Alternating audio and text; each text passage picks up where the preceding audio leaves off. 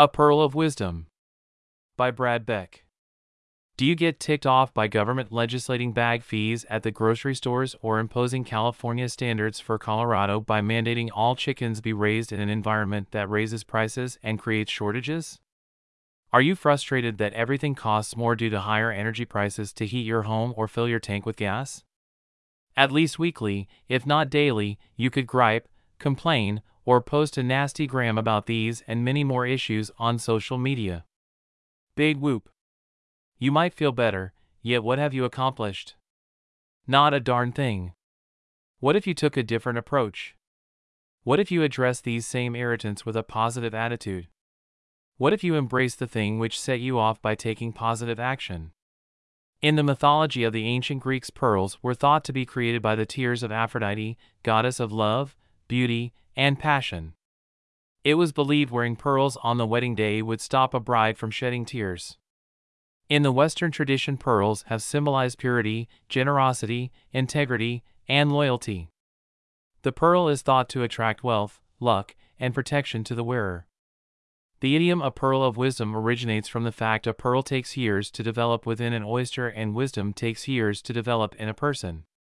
One's ability to think and use knowledge, experience, and insight gives understanding and prudence to an individual. Wisdom is often attributed to the belief in G_D. The myth that a grain of sand is the genesis of a pearl is incorrect.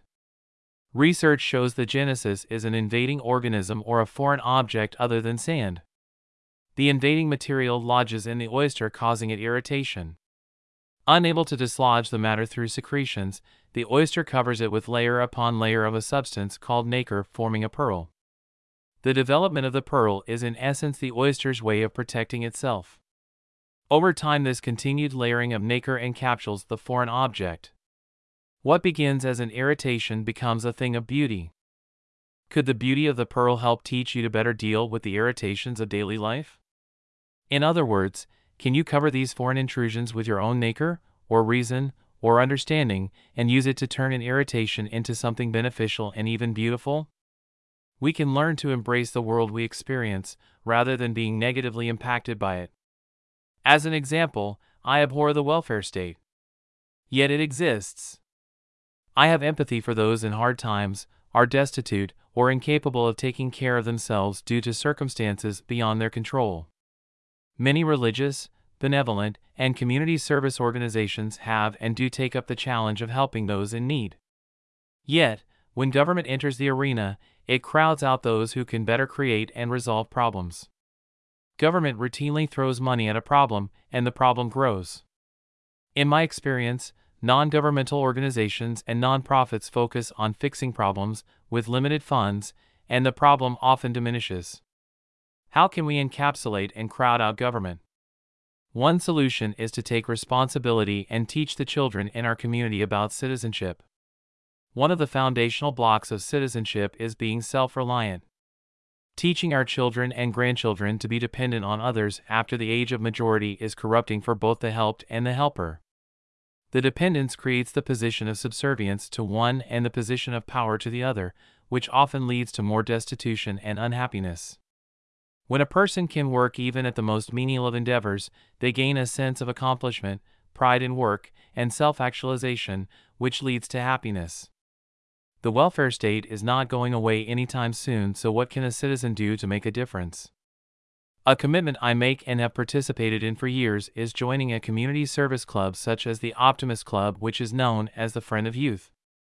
All our efforts are focused on youth programs in our local community.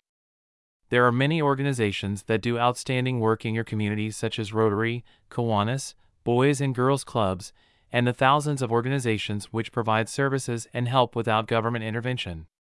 Involving yourself in a volunteer organization and giving time and treasure builds stronger bonds and crowds out the need for more government assistance.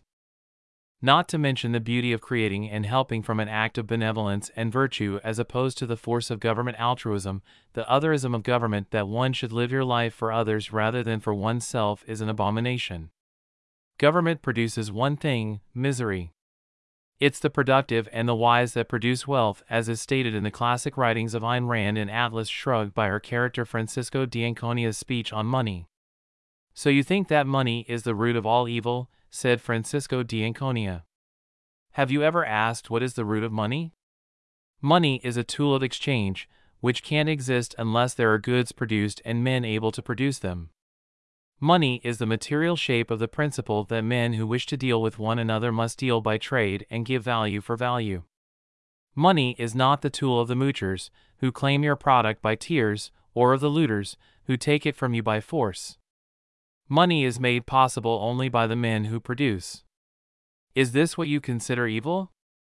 If we are to rid ourselves of the overreaching behemoth of government, we must resolve to get involved in taking back our local communities, state, and country. You don't have to do a lot, you just must do something.